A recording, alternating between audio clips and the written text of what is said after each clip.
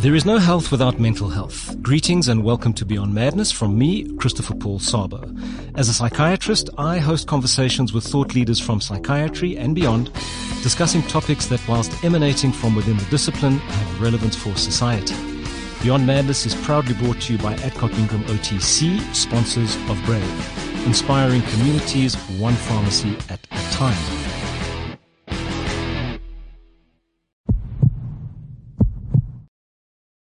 October is South Africa's Mental Health Awareness Month, with October the 10th being the World Health Organization's Mental Health Awareness Day. A recent opinion piece from a local South African news site spoke of South Africa's mental health crisis, stating that the solution starts with educating ourselves, specifically about mental health and the various illnesses. That sounds like self-help, but what is self-help? How does it differ from self-care? To discuss these and other questions on today's podcast entitled Self-Help, A Means to What End, I would like to welcome Professor Dan Steyn and Dr. David Webb, neither of whom are strangers to the podcast, having been guests previously. Dan is the professor and chair and head of the Department of Psychiatry at the University of Cape Town and Groote Schuur Hospital in Cape Town. He's published extensively, scientifically, and one of his most recent publications, a book entitled Problems of Living, Perspectives from Philosophy, Psychiatry, and Cognitive Affective Science, actually served as the basis for an earlier podcast and is, in fact, what got me thinking about this one. David is a medical doctor. He is an associate at Houghton House Addiction and Mental Health Treatment Center. He has worked in the pharmaceutical industry and works as a medical writer. In recent times, he has published volumes of poetry, specifically The Saint of Travelers, and most recently Saints and Liars. Both volumes are available at www.poetryofaddiction.com. Dan and David, welcome, and thank you for joining us today. Dan, I'm going to kick off with you. And the opening paragraph of your book that really got me thinking about this particular podcast episode, which speaks about your exposure to books as an adolescent, ranging from philosophy to self-help and pop psychology. And I'm going to ask you to just share your thoughts on the latter books that you encountered, the self-help and the pop psychology, what you encountered and what your thoughts were as you encountered them.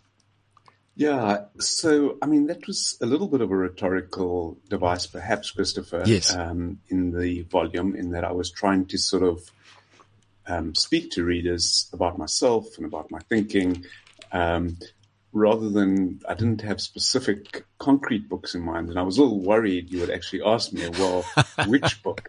Exactly. In thinking about it, there were two books that I came across, I think, in high school. Yes. The one was called Games People Play by Eric Berne. Right. I'm not sure it's a self-help book, but it is sort of a very interesting book about how people talk to one another and how they get confused with one another. And at the time, it was enormously helpful to me in just sort of thinking through my relationships with other kids in the high school. Yes. And my relationship with my parents. And so, yes, that experience sort of stuck with me, perhaps, and got me interested. The other was a book by Desmond Morris called The Naked Ape. Yes. And Desmond Morris is sort of a primatologist. He studies non-human primates, and he wrote about humans as kind of, naked apes. We're right. all monkeys underneath it all. And I found that absolutely fascinating at the time. And it's kind of weird because it just makes me think I haven't been careful enough, perhaps, in putting out the books that I want my own kids to read. You have these books on the bookshelf, and this is the two they stumble on. Right. And this is, at that age can be tremendously influential, and you should probably pick your books with more care. I suppose so. And the one book that comes to mind, I'm not sure for you, David, is How to Win Friends and Influence People. I think that was like a fairly classic. Wasn't that Dale Carnegie? Dale Carnegie. Profoundly influential book, especially for me. In fact, I read both of those books that Dan mentioned as well. Okay. And another book called The Road Less Traveled by Scott Peck. Those three books were my start into this journey. The How to Win Friends and Influence People, what I really liked about it is it's a list of simple, practical instructions And then in his chapters, he gives example on how he noticed these and how he implemented them. And that's why I liked it, because it really is about how we relate to people and giving enough time to other people and validating other people. And I think being genuine and real with them. Yes. I wanted to mention one other book, which I read recently, which is a book by Saki Santarelli called Heal Thyself. And although he presents it as a book for lay people, it's actually written to the medical profession to encourage them to come down to the level of the patient and share of themselves and actually be more vulnerable with patients. And I loved that book because that's the approach that I, through trial and error, and yes. It's not in trial and error, have found to be the most therapeutic. Because I think that what most people want to do is they want to be validated in who they are rather than be told that there's something wrong with them and they have to change. And then be taught how to grow into who they can be. So it was a beautiful book. So both of you have read certain of the books. I mean, you just reminded me of Scott Peck's book, because I think it's the opening sentence. And I got past the first sentence, but the first sentence is, life is hard. And I thought that's such a powerful introduction to a book. And Scott Peck, of course, is a psychiatrist. Did you ever read Scott Peck's book, Dan? I did. We can talk about it more. Yes. But I think it's worthwhile also talking about Dale Carnegie's book. Yes. Because really, it's not on my bookshelf. I did read it okay. at the same sort of time. And although it's not on my bookshelf, I found recently that one of my kids was reading it, to go back to our earlier conversation. Oh, right. Interesting. Where did they find it? I'm not sure. I think they got it from a friend of theirs. Okay. So, that book has sold, well over 100 million copies. And sure. Apparently, given that my kid is reading it, it's still going strong. Right. And it's been very influential. It's influenced many other self-help books, the way it was written. It's influenced many people, both famous and infamous people have said they read it when they were young and they have followed its precepts. And then we could sort of have a debate, really, to some extent, about whether it provides good or bad or indifferent advice. Well, I suppose at the end of the day, it's always about consumer beware. I don't know to what extent one reads a book. So I suppose some can change your life quite profoundly. I remember reading Alan Watts's book, The Wisdom of Insecurity, which I found a fascinating title because is there wisdom in insecurity? And really a lot of his thinking was almost counterintuitive, but very Eastern and Buddhist influenced. And so I think books can certainly influence how you think and how you ultimately behave and ultimately how you function. But I think one of the criticisms of the self-help, let me call it an industry, and I think where I come from in this sense is if you say self-help, I think books. That's the first thing I actually think of. That's my sort of gut response or knee-jerk response. But there's been a sense that these books are quite superficial. And there's no real scientific evidence for the advice offered, that they're very kind of, this is what I think, and it's presented as if but this is the way it is. A very personal interpretation of life is presented as an absolute. So I'm, in terms of debate, maybe that's what you might be referring to, Dan. Yeah, no, absolutely.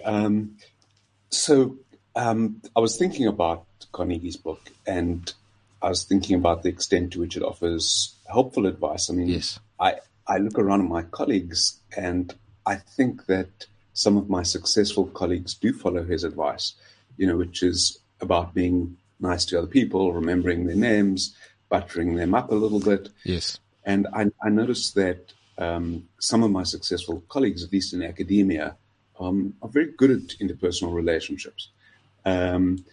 But then I guess where it gets superficial is there's probably much more to interpersonal relationships than buttering people up and remembering their names. Yes. That could be seen as manipulation. Correct. And hence the slight caution about a bunch of infamous people also having read him and perhaps employed his techniques to do things that are a little bit more nefarious. I think that's very interesting because, the word techniques is a very interesting choice of word because it means you're employing a technique in order to achieve a specific outcome which doesn't necessarily speak to your true intent. It's just a technique, and it's quite superficial in that sense. Right. And this also takes me back to your earlier comment about you think books. So I happen to have a book called 100 Books That Changed the World. Uh-huh. And in that book is Dale Carnegie's book. Okay. But, we're now in the world of podcasts that you seem very comfortable with, Christopher. And so there would then be all sorts of other kinds of self-help technologies out there. Right. Range of apps that are focused on this, and increasingly also a range of electronic tools, things that you take home and put over your skull and press a button. These are also part of the self-help and social media. $1 billion industry. And social media. Indeed. I can just refer to Instagram, and I'll give you a personal insight there. But for me, I speak about books, I speak about the industry. I'm going back to an old stat, 2013, because I couldn't really find anything more current. But they were talking then that it's a $1 billion industry, actually, the sort of self-help industry. And in terms of this issue of scientific evidence, is it good advice that's being offered? What does it really do? There was another stat that came out from the publishers, actually, that 80% of self-help book purchasers are repeat buyers. So there seems to be a specific market that tends towards self-help books. But what they did say was that most buyers tend not to read beyond the first 20 pages, and that they said it's the act of buying the book that is the help, or that is the therapeutic component. Now, I don't know to what extent that necessarily holds true, but when you speak about Dale Carnegie's book having sold over 100 million and being on the top 100 books of all time, one must assume there's something more going on in terms of what people are getting from it and how they're utilizing it beyond the first 20 pages. Unless I haven't read it, so maybe the first 20 pages are fantastic. I don't know. And then it goes downhill.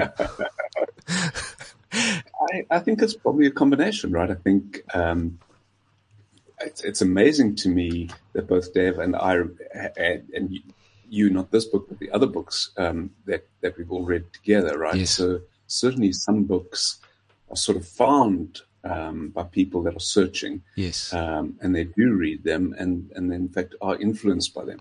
I think absolutely. I've got another bunch of books that I've bought and haven't read for sure. Well, David? Yes. When I think of self-help, I also initially think of books. Of course, there are many reasons why somebody might seek help. And I think that in more recent years, it's moved away from that.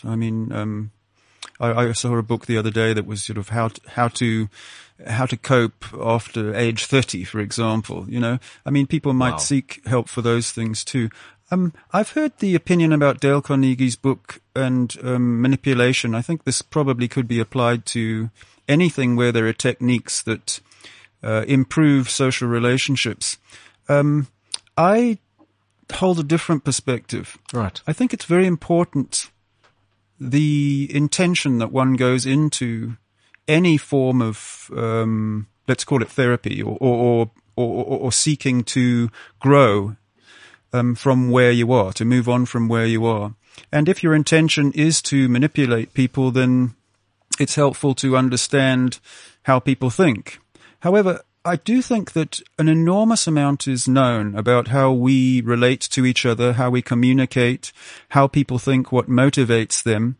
And unfortunately, even going through medical school, I knew nothing about this before I became involved in my own mental health and the mental health of other people. Yes. And when I talk about mental health, I have a definition of mental health, and that is that we're able to cope with the changes and troubles of every day without falling apart. So what that would involve is an absence of debilitating depression and anxiety, a sense of equanimity that I can handle whatever comes my way and everything will be okay because of that. a sense of autonomy that I have some, and self-efficacy, that I have some control over my own life. And very importantly, a sense of authenticity, that I'm one person. I don't have to keep trying to change myself to fit what I think other people think I should be like. Right. Expectations. So when I think about books like Dale Carnegie's, I mean, and Dan mentions, in fact, one of the rules that stick out in my mind, that a person's name is the sweetest sound to their ears. Yeah. What I notice is that, I'm very bad at that. I must tell you. When you throw people's names, and I don't mean throw, I mean that I shouldn't have used that word, it's a bit too casual. When you remember people's names, very important. It's profoundly important to them. I mean, have this experience all the time. For example, I go to gym and I know the names of all the cleaners. I know the names of the people behind the desk, but importantly, I know the names of the security guards in the car park. And what I noticed before was that, sometimes they appeared to be often grumpy. That's my interpretation of them. It probably says more about me than them. But as soon as I learnt their name, and I called them by their name, their face absolutely brightens up. And you can make somebody's day by calling them by their name. It's a small thing. I don't think, certainly the way I use it, it's certainly not manipulation. Right. Where does that appear in Dale Carnegie's book? How soon? Well, because it sounds like it's quite a powerful, and it's so obvious. The wonderful thing about Dale Carnegie's book is you only have to read the index. All the instructions are listed there. And, so maybe I'm right. They don't get beyond the first 20 pages. He was a salesman. So, I mean, what Dan says is not wrong. I mean, he was a salesman, and what he wanted to do was get the best out of his day and sell as many items. I was going to say as many books as possible. He probably wanted to sell as many books as possible. It might have been a book salesman. I don't know. I can't remember what he was selling. What, Dan? David is raising a couple of issues. Yes. I mean, I think it is worthwhile just to sort of go there. Yes. Things that come to my mind are, so it's about self-help, right? But in fact, you also have a relationship with the author, right? You are reading Dale Carnegie or whoever.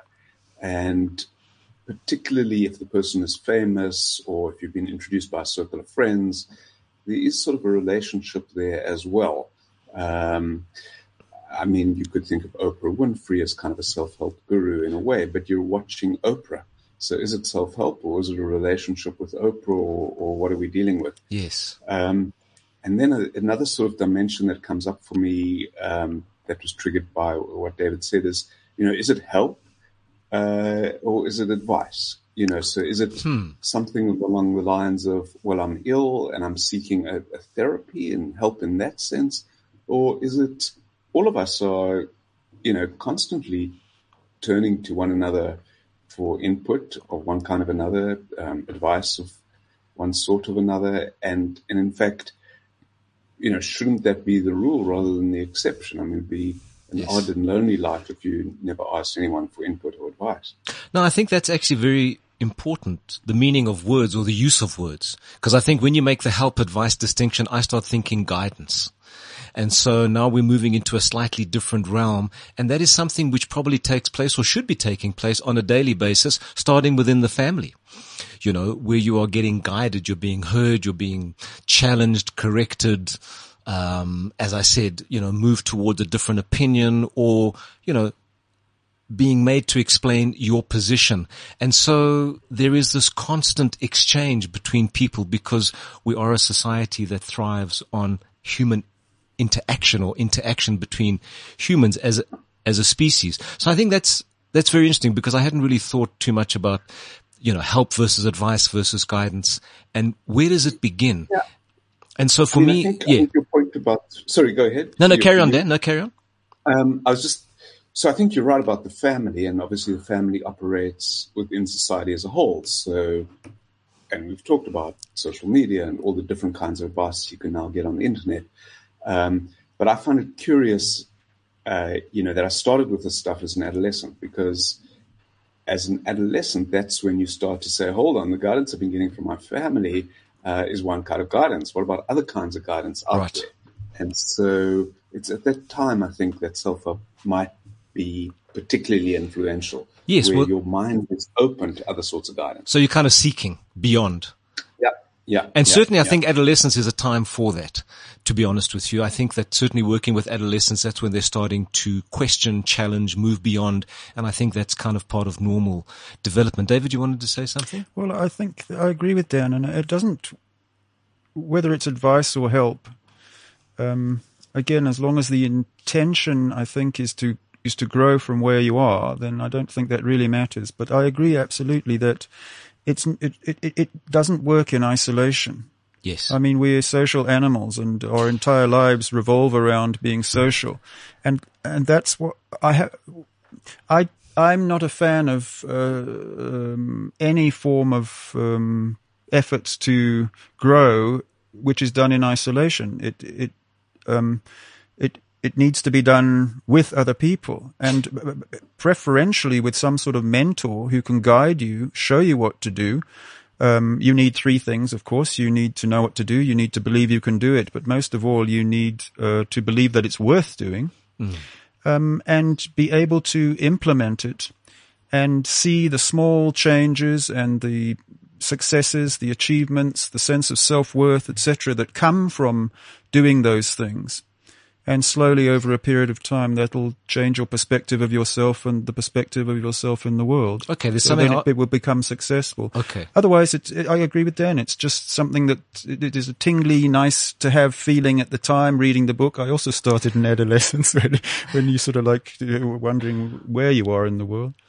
Yeah. So Dan, there may be different kinds of guidance at different points in life as well. Because David, you mentioned a book for people turning 30 and above. And another one, Dan, was how to have sex with the same person for the rest of your life. I think I read that also in my adolescence. Is there an actual book? Yes. Wow, it's amazing.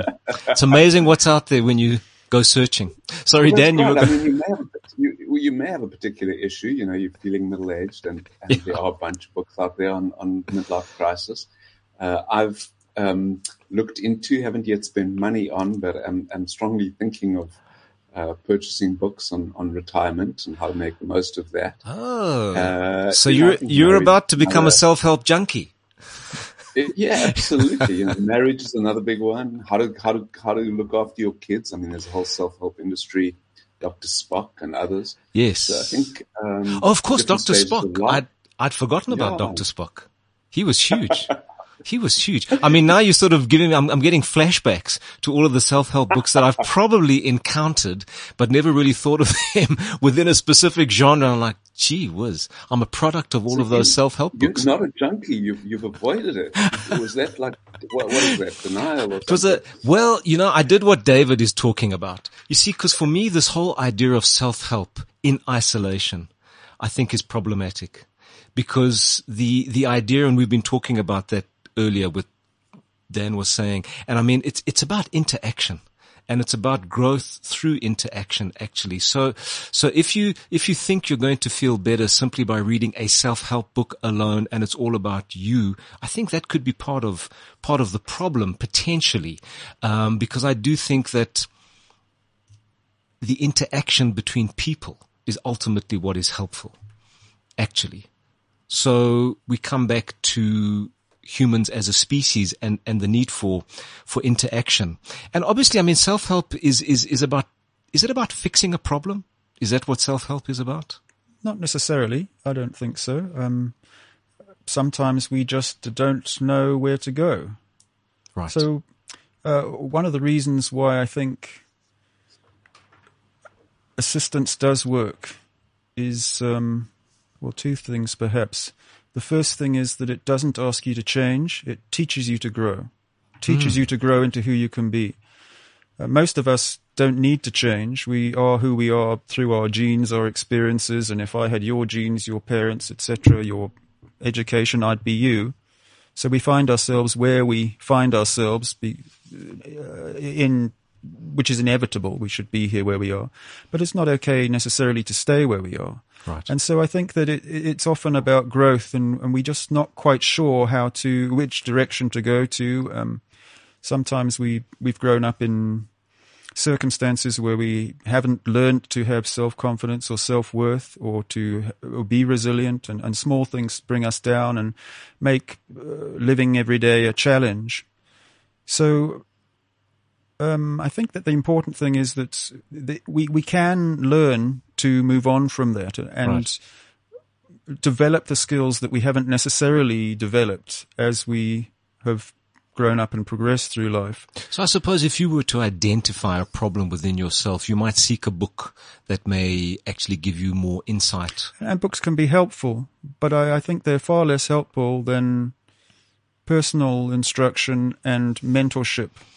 Now that's an important point because Dan? Let's just talk about this a little bit because so Christopher, you earlier noticed that I used the word technique. Yes. That's something that self-help books often do encourage, is sort of the making everything a technique that you can learn kind of thing. And that's perhaps part of the concern about their lack of authenticity. David specifically mentioned the importance of authenticity. And I'm sort of thinking you guys are moving there when you're talking about real relationships that offer authentic advice that are tailored to a particular person. I certainly see the value of that, but I think it's worth just double checking on this issue because there's a lot in the self-help industry which is kind of a automatization, if you like, of rote ideas. Yes. They're around encouragement. They're around not criticizing you. They're around emphasizing resilience and grit and determination, perhaps. They're sometimes about acceptance, accepting the world is hard. And then, it raises the question of, well, how's that different, perhaps? I mean, you could look askance at that and say, oh, well, you've got all these snake oil salesmen out there who are selling this diet of self-help that's very superficial with a few rote techniques. And yet, I think one must be a little careful of that because I think even authentic relationships might sometimes include some of this, right? So even in a very deep, meaningful one-on-one, you might cover some of the same ground, really. Yes. Perhaps. No, I think that's raising that as a question. No, I think, and I think that's probably true, actually. So one has to be careful not to throw the baby out with the bathwater. I think essentially, and I think there is value to be gleaned from such books, Perhaps it's about context. Yeah, I suppose so. I think it also depends where you are in your life at a particular time that causes you to look for something specific, and maybe it provides you with a way forward, not necessarily the final answer and gives you an absolute, a clear picture of where you're at and what you need to do next, but it may be potentially coming back to that use of the word guide. But I wanted to bring self-help into the realm of psychiatry because, as a psychiatrist, I'm kind of wondering where self-help potentially fits in. And I actually think that there is a strong link between psychiatry and self-help. If I think, for example, about psychoeducation as an integral part of a holistic intervention with a patient, where we're saying, listen, you need to know about your disease, you need to know about your medication, and why there's a need, for example, in specific situations to be compliant. I don't know what your thoughts are there, Dan, but I actually see that psychiatry and self-help are quite closely linked as a therapeutic tool. Sure, particularly certain kinds of psychotherapy, particularly cognitive behavioral therapy, perhaps, where homework and reading is sort of part of the therapeutic process. There's the term bibliotherapy, which really means reading books. Some people, I think, use the word bibliotherapy also to talk about writing and expressing the self, and that may be related or slightly different. But there's quite a sort of persuasive literature on the value of bibliotherapy for things like anxiety disorders. I know that when I see people with obsessive compulsive disorder, I often recommend one or two essentially self-help books, but focused on that particular condition. And people often ask, I say, well, is there a book that I can read? So there is a searching for information. Describe it as useful. And then I sometimes find also that there are books in OCD literature. You've got books that are slightly more Western technical, this is how you fix it. And there's some books that are slightly more Eastern, acceptance and sort of that kind of Zen approach to dealing with the problem. and I might offer the person I'm seeing with and say, well, this is the range. Which would you think you'd prefer? And they often say, I'd prefer, one approach or another. Right. And then there's a book for them. You see, because I think that what we really want to do is empower our patients ultimately. And so I think that in this movement towards actual more personal responsibility and disease management, where it's not just a function of the doctor says that's what you do, it becomes more of a shared decision making. There's a kind of what they call a co-production, and self-management, I think, is actually important because it returns power to the patient and a sense of control. And so I think that, the psychoeducational approach to psychiatric care is actually a very important component. And in that sense, we are actually promoting self-help. And so I do see a pretty strong link. But one of the specific areas, and maybe David, you'll talk more about that, is the issue of family and patient support groups. And I think specifically AA, Alcoholics Anonymous, would be an example, a very specific example, not unique to psychiatry, but obviously beyond that, in terms of support groups and to what extent these constitute a form of self-help.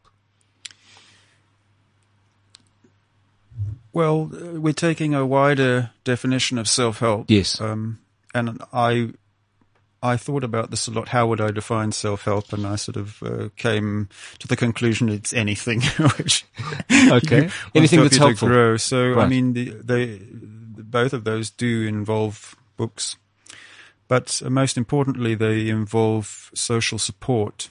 The family, of course, is often forgotten, in especially when you're seeking help for yourself in more social environments. I mean, perhaps in medicine, the clinician might steer the family towards some sort of help for themselves.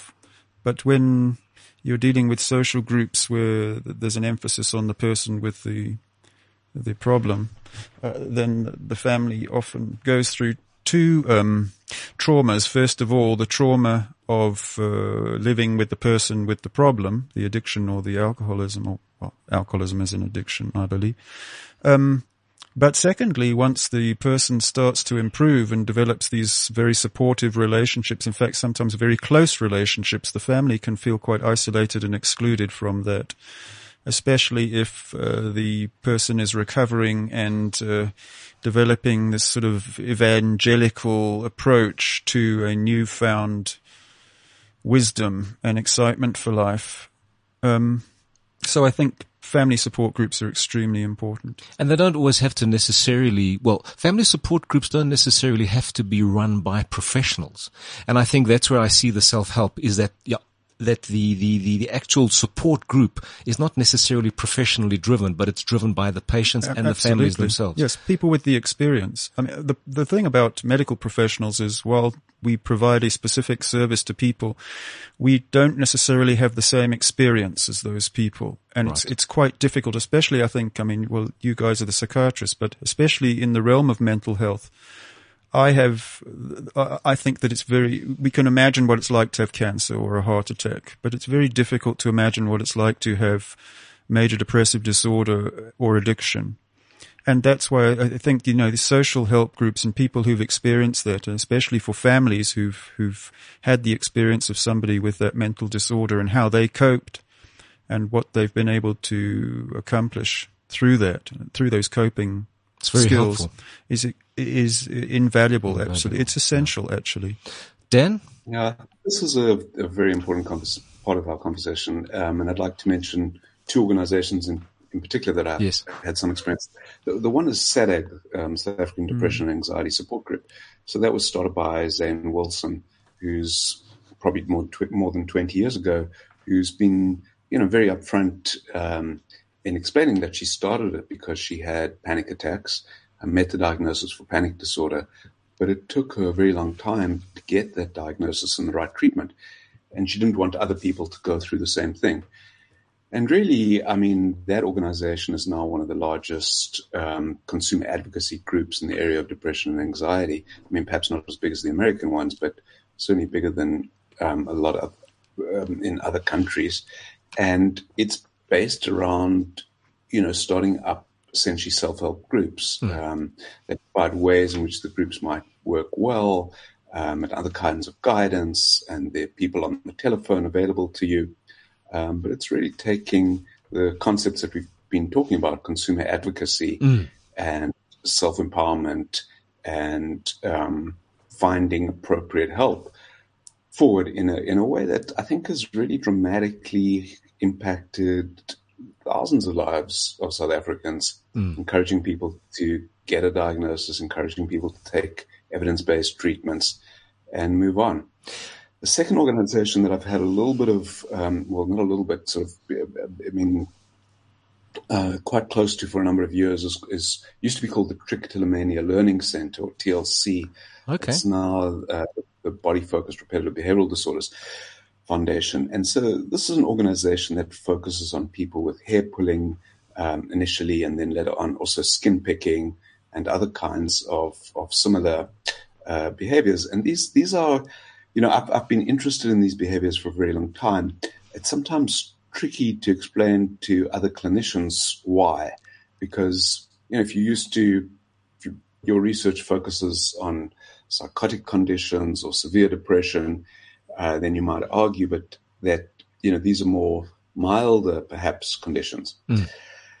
But for the person that has them and for the families that are impacted, you know, the impact can be pretty significant. And perhaps because it's people like you and me, they're often, you know, quite functional in other areas of their life. They've been able to put together these consumer advocacy organizations and get together and teach one another about the best evidence-based approaches to intervention. And on the occasional times that I've been in the room with sort of 300 or 400 people with hair pulling and skin picking, it's quite a profound experience, actually. That's a lot of people in one room who do that.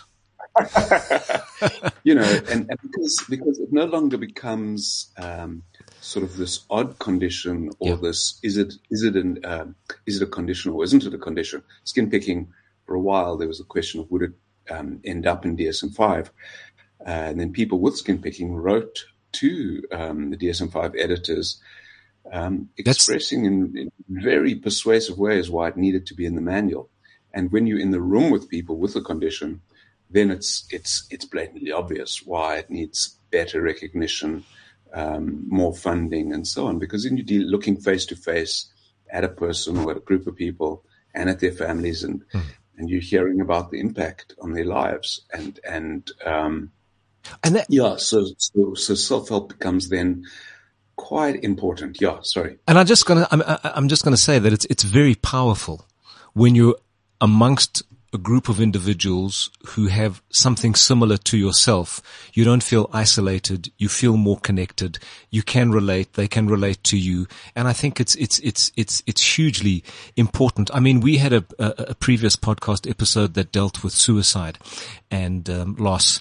And we had a lady on who was from the Compassionate Friends. And I mean, there's a support group that deals with loss. And she specifically runs a group within the group that deals with families who've lost loved ones to suicide. And I mean, that is very powerful, actually. And also conditions where there's a lot of guilt and shame, because we tend to, especially shame, we tend to keep that to ourselves. Right. But for example, in Alcoholics Anonymous, when you go to a meeting and you hear somebody standing up and telling their story and what's happened and the things that they've done, it really does give you a sense of permission to confront your own experiences and your own sense of shame, and to become more vulnerable. And in those types of scenarios, there's an enormous therapeutic value of talk and introspection and getting a sense of self-awareness again. So I always say that 3 important things is to talk, walk, and to write. Yes. But I think what's very important here is something we've been alluding to earlier about self-help being a solo pursuit versus actually connecting with other people. And I think what we're talking about here are support groups that actually offer that combination where you are seeking something for yourself in terms of help, but you're doing it through connecting with others who have similar problems and who can relate and who can share and from whom you can learn and grow. If you were to learn to play the piano, you could get a book to teach you, but for many people, it would be easier to learn and probably more productive if you had a teacher. Well, I think that brings me to a very important point. But before I get there, I just wanted to pick up on the issue of SADAG. I mean, I think if you had to monitor how many calls they receive and how much work they do and see what contribution an organization like SADAG and others provide as almost like primary healthcare in a sense, because you can't take every problem to a professional because there aren't enough professionals to receive, I mean, from a resource point of view. But I think that the organizations provide an enormous resource actually for individuals who suffer. Dan? Sure. I mean, it gets also to this question, and what we're talking about a little bit is what works, what's helpful. Right. In self-help or in any other kind of help. And so, David mentioned perhaps self-awareness or getting rid of the shame. And I think that's one of the important aspects, for example, of hair pulling and skin picking is the shame involved. Same with alcoholism, of course. And so, yes, but on the other hand, I think too much navel gazing, too much self-awareness may also not be always that helpful. So oftentimes these things are balanced. One of the advantages, I would say, of some of the groups is finding very practical things that work. What works and what doesn't work. It might be a little bit different for each person, but if something works for someone else who's got a very similar condition that you have, then you may well want to try it. It may be better. Relationships too, some of them are helpful and healing, but we perhaps don't talk enough about the side effects of psychotherapy and how it can go particularly wrong. Yes. And how some psychotherapy can be bad for you. So, it depends a little bit on who you're seeing, what the chemistry is. And I think in all of these things, I guess my guiding philosophy in the book you mentioned earlier, Christopher, is, a little bit of balance. So, a little bit of self-awareness, not too much. A little bit of relationships, not too much. Right. A little bit of practical kinds of things that work. No, I think that's very important. I mean, I find myself using the word balance often. The question is how to find the balance and what is the balance for the individual, because it's not a straightforward formula. It's like this equals balance. Balance is a concept, and I think one has to find that within the individual. David, you wanted to say something? Yes, what Dan says, particularly I don't know about the other, the hair pulling thing that he mentions, but it sounds very much like the addiction world to me. In the addiction world, Dan is absolutely right. There's often far too much looking back, and the purpose of looking back must be to solve here and now problems. Right. Otherwise, it just becomes something that continually brings you down. And I see this very often where people are doing worksheets that they're given, which continually focus back on behaviors that they have had and episodes that they have, and they get this reinforced sense that I'm a bad person because the exercises are badly phrased, for example.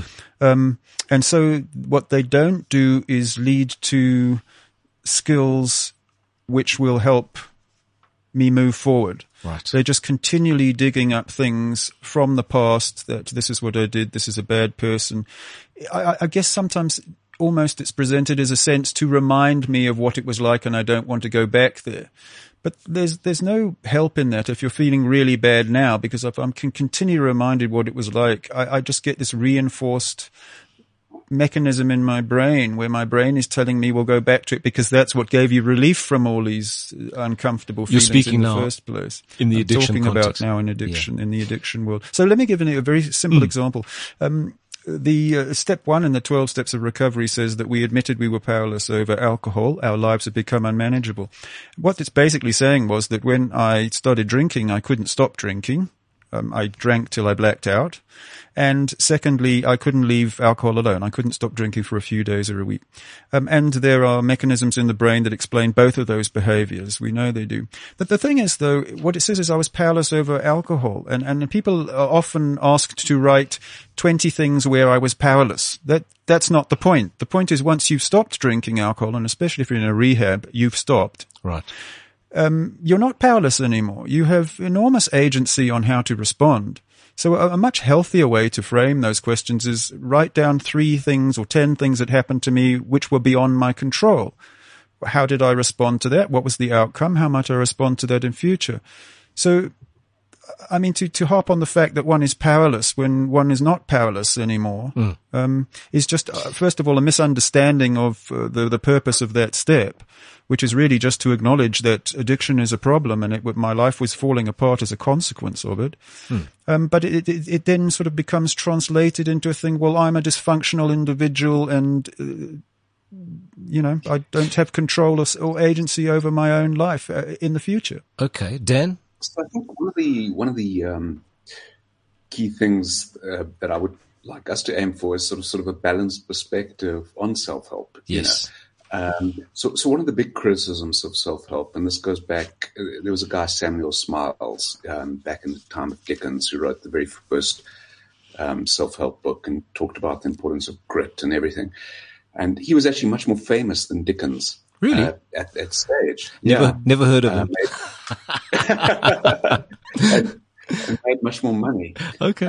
And Dickens kind of ripped him off, sort of saying, it's not really about grit and determination. It's look at what's going on in the factories here. Look at the social determinants of mental illnesses, Dickens's argument, and saying things are much more complex than just sticking with your own self-help and your own grit and determination. That's kind of a fog screen. And we see the same debate in the literature today. If you look at, the Dale Carnegie thing, well, just fix yourself. But yes, maybe a capitalist kind of approach to selling is not the way to go. Maybe there's certain things we shouldn't be selling, et cetera, et cetera, et cetera.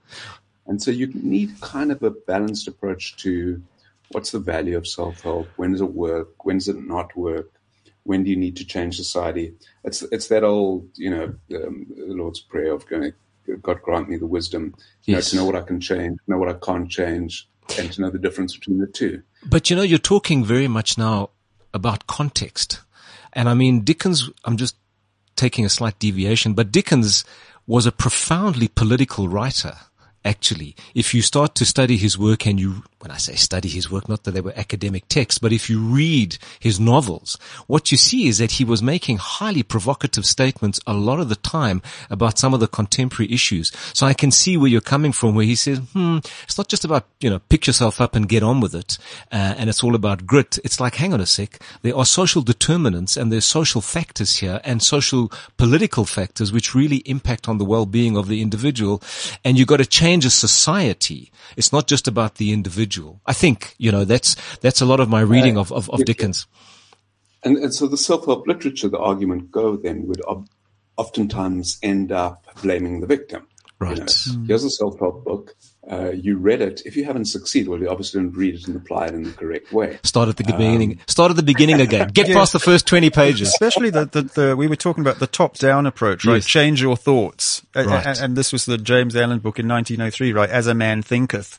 If you can change your thoughts and you're positive, you'll be more positive. The problem is a lot of people are innately just not positive. So you tell yourself, I need to be positive. You start repeating these affirmations. I must be positive. I must be positive. I must be positive.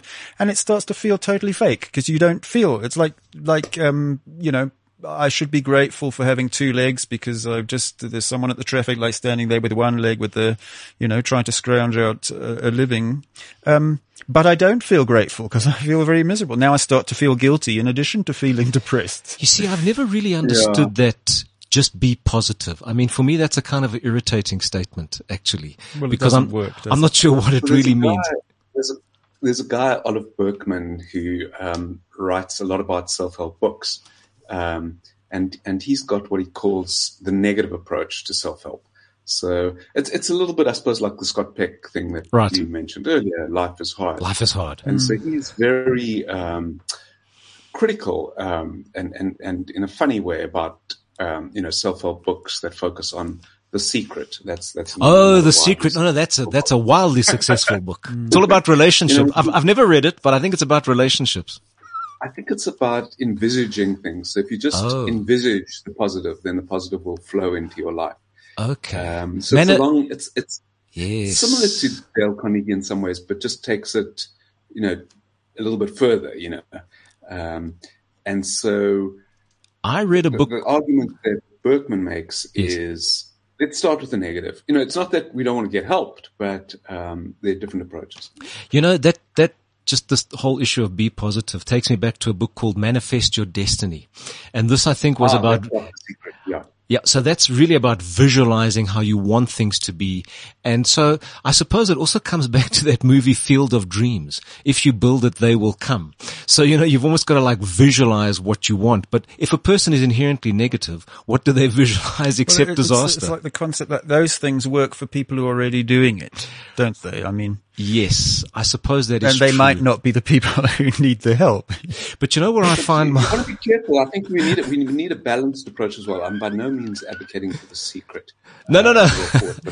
And visualization, if you're a golf player and it's a technique that you use, yes, you think about the ball getting in the hole. Apparently there's some evidence that then might help you. No, I think visualization is important. And so I'm definitely not knocking it, and I'm saying to you that it is important to have an idea of where you might want to be that is not where you are, and maybe that's the beginning of the next step. I just wanted to read to you two things that I came across in my diary yesterday, because I was looking at the bottom of the page for each day. There's like a positive thought, and I was talking to a patient, and I said, "This is an interesting one.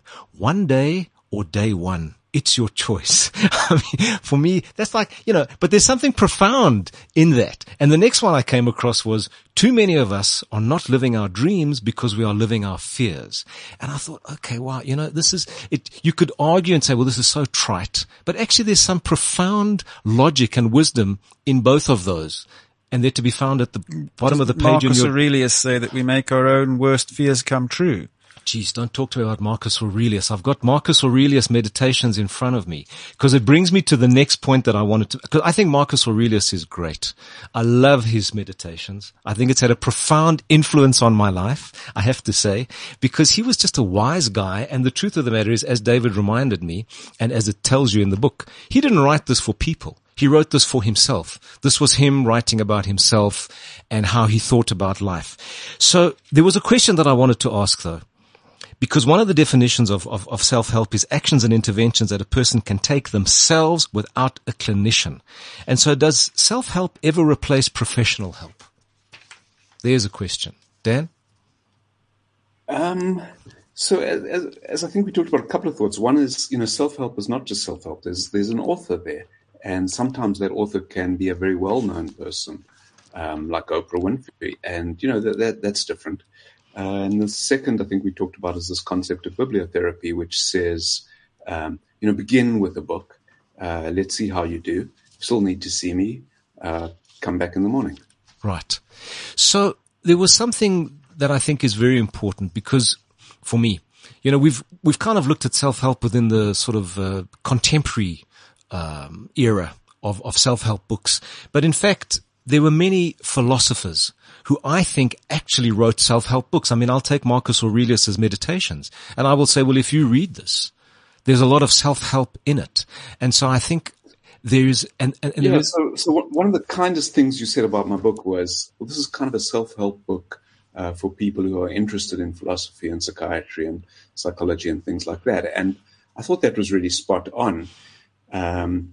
And in a way, it reflects a lot of what I was trying to do, and also a long tradition in philosophy of being philosophy as a questioning what's the best way to live. Right. Philosophy as a form of therapy. And I think you can see the Stoic tradition and other early ancient traditions is very much about therapy.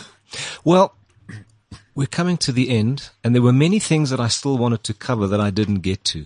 David had sent me an article called The Deaths of Despair. And I think I alluded to that as part of something that I'd wanted to discuss. It's in JAMA Psychiatry from April 2022, but we're not going to get there, because one of the things they said right at the very end, they kind of mentioned self-help. And one of the issues that it's sort of raised for me is self-help and the thrust for self-help symptomatic of what is wrong with our society today, because there's so much of community and so much of family that has broken down. So I'm just kind of going to throw it out there without actually asking for any comment. And I just wanted to thank both of you for your time and your knowledge and your views. And I think we've just put a perspective on an issue which I think is relevant not just for practitioners, well, I should say as much for practitioners as it is for patients. And I think that, self-help is kind of inherent to a holistic therapeutic approach. But the question is, where does self-help begin? So I'm going to turn to an ancient Greek philosopher, writer, and soldier, Xenophon. And he wrote a piece called The Education of Cyrus. And there was a question asked, because I think a lot of self-help is about happiness. And the question was, what should I do to pass the rest of my life most happily? And the answer was, knowing thyself, O Croesus, thus shall you live and be happy. And of course, Socrates wrote, the life which is unexamined is not worth living. So I think that self-help begins with a journey that takes you within. But I think part of self-help, if I come back to Viktor Frankl, is also about meaning, and meaning often means reaching outside of yourself. So it's a kind of a combination. Going in and reaching out. And so it seems to me that very balanced, exactly, Dan. I'm going in and I'm going out. And also just to mention that happiness is not a goal. Happiness is an outcome. Absolutely. It's an outcome of doing things and spending time in meaningful relationships. David has read his Frankl, because happiness ensues. It's not a pursuit. Exactly right. So, path of happiness, well, there are many ways to get there. But I think going within is a good place to start. So remember, there is no health without mental health. I am Christopher Paul Sabo, and this is Beyond Madness in proud association with Adcock Ingram OTC, sponsors of brave, inspiring communities, one pharmacy at a time.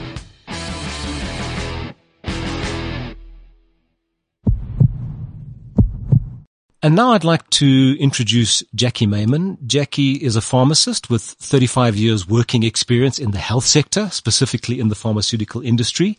She's a past chairman of the Western Cape branch of the Pharmaceutical Society of South Africa.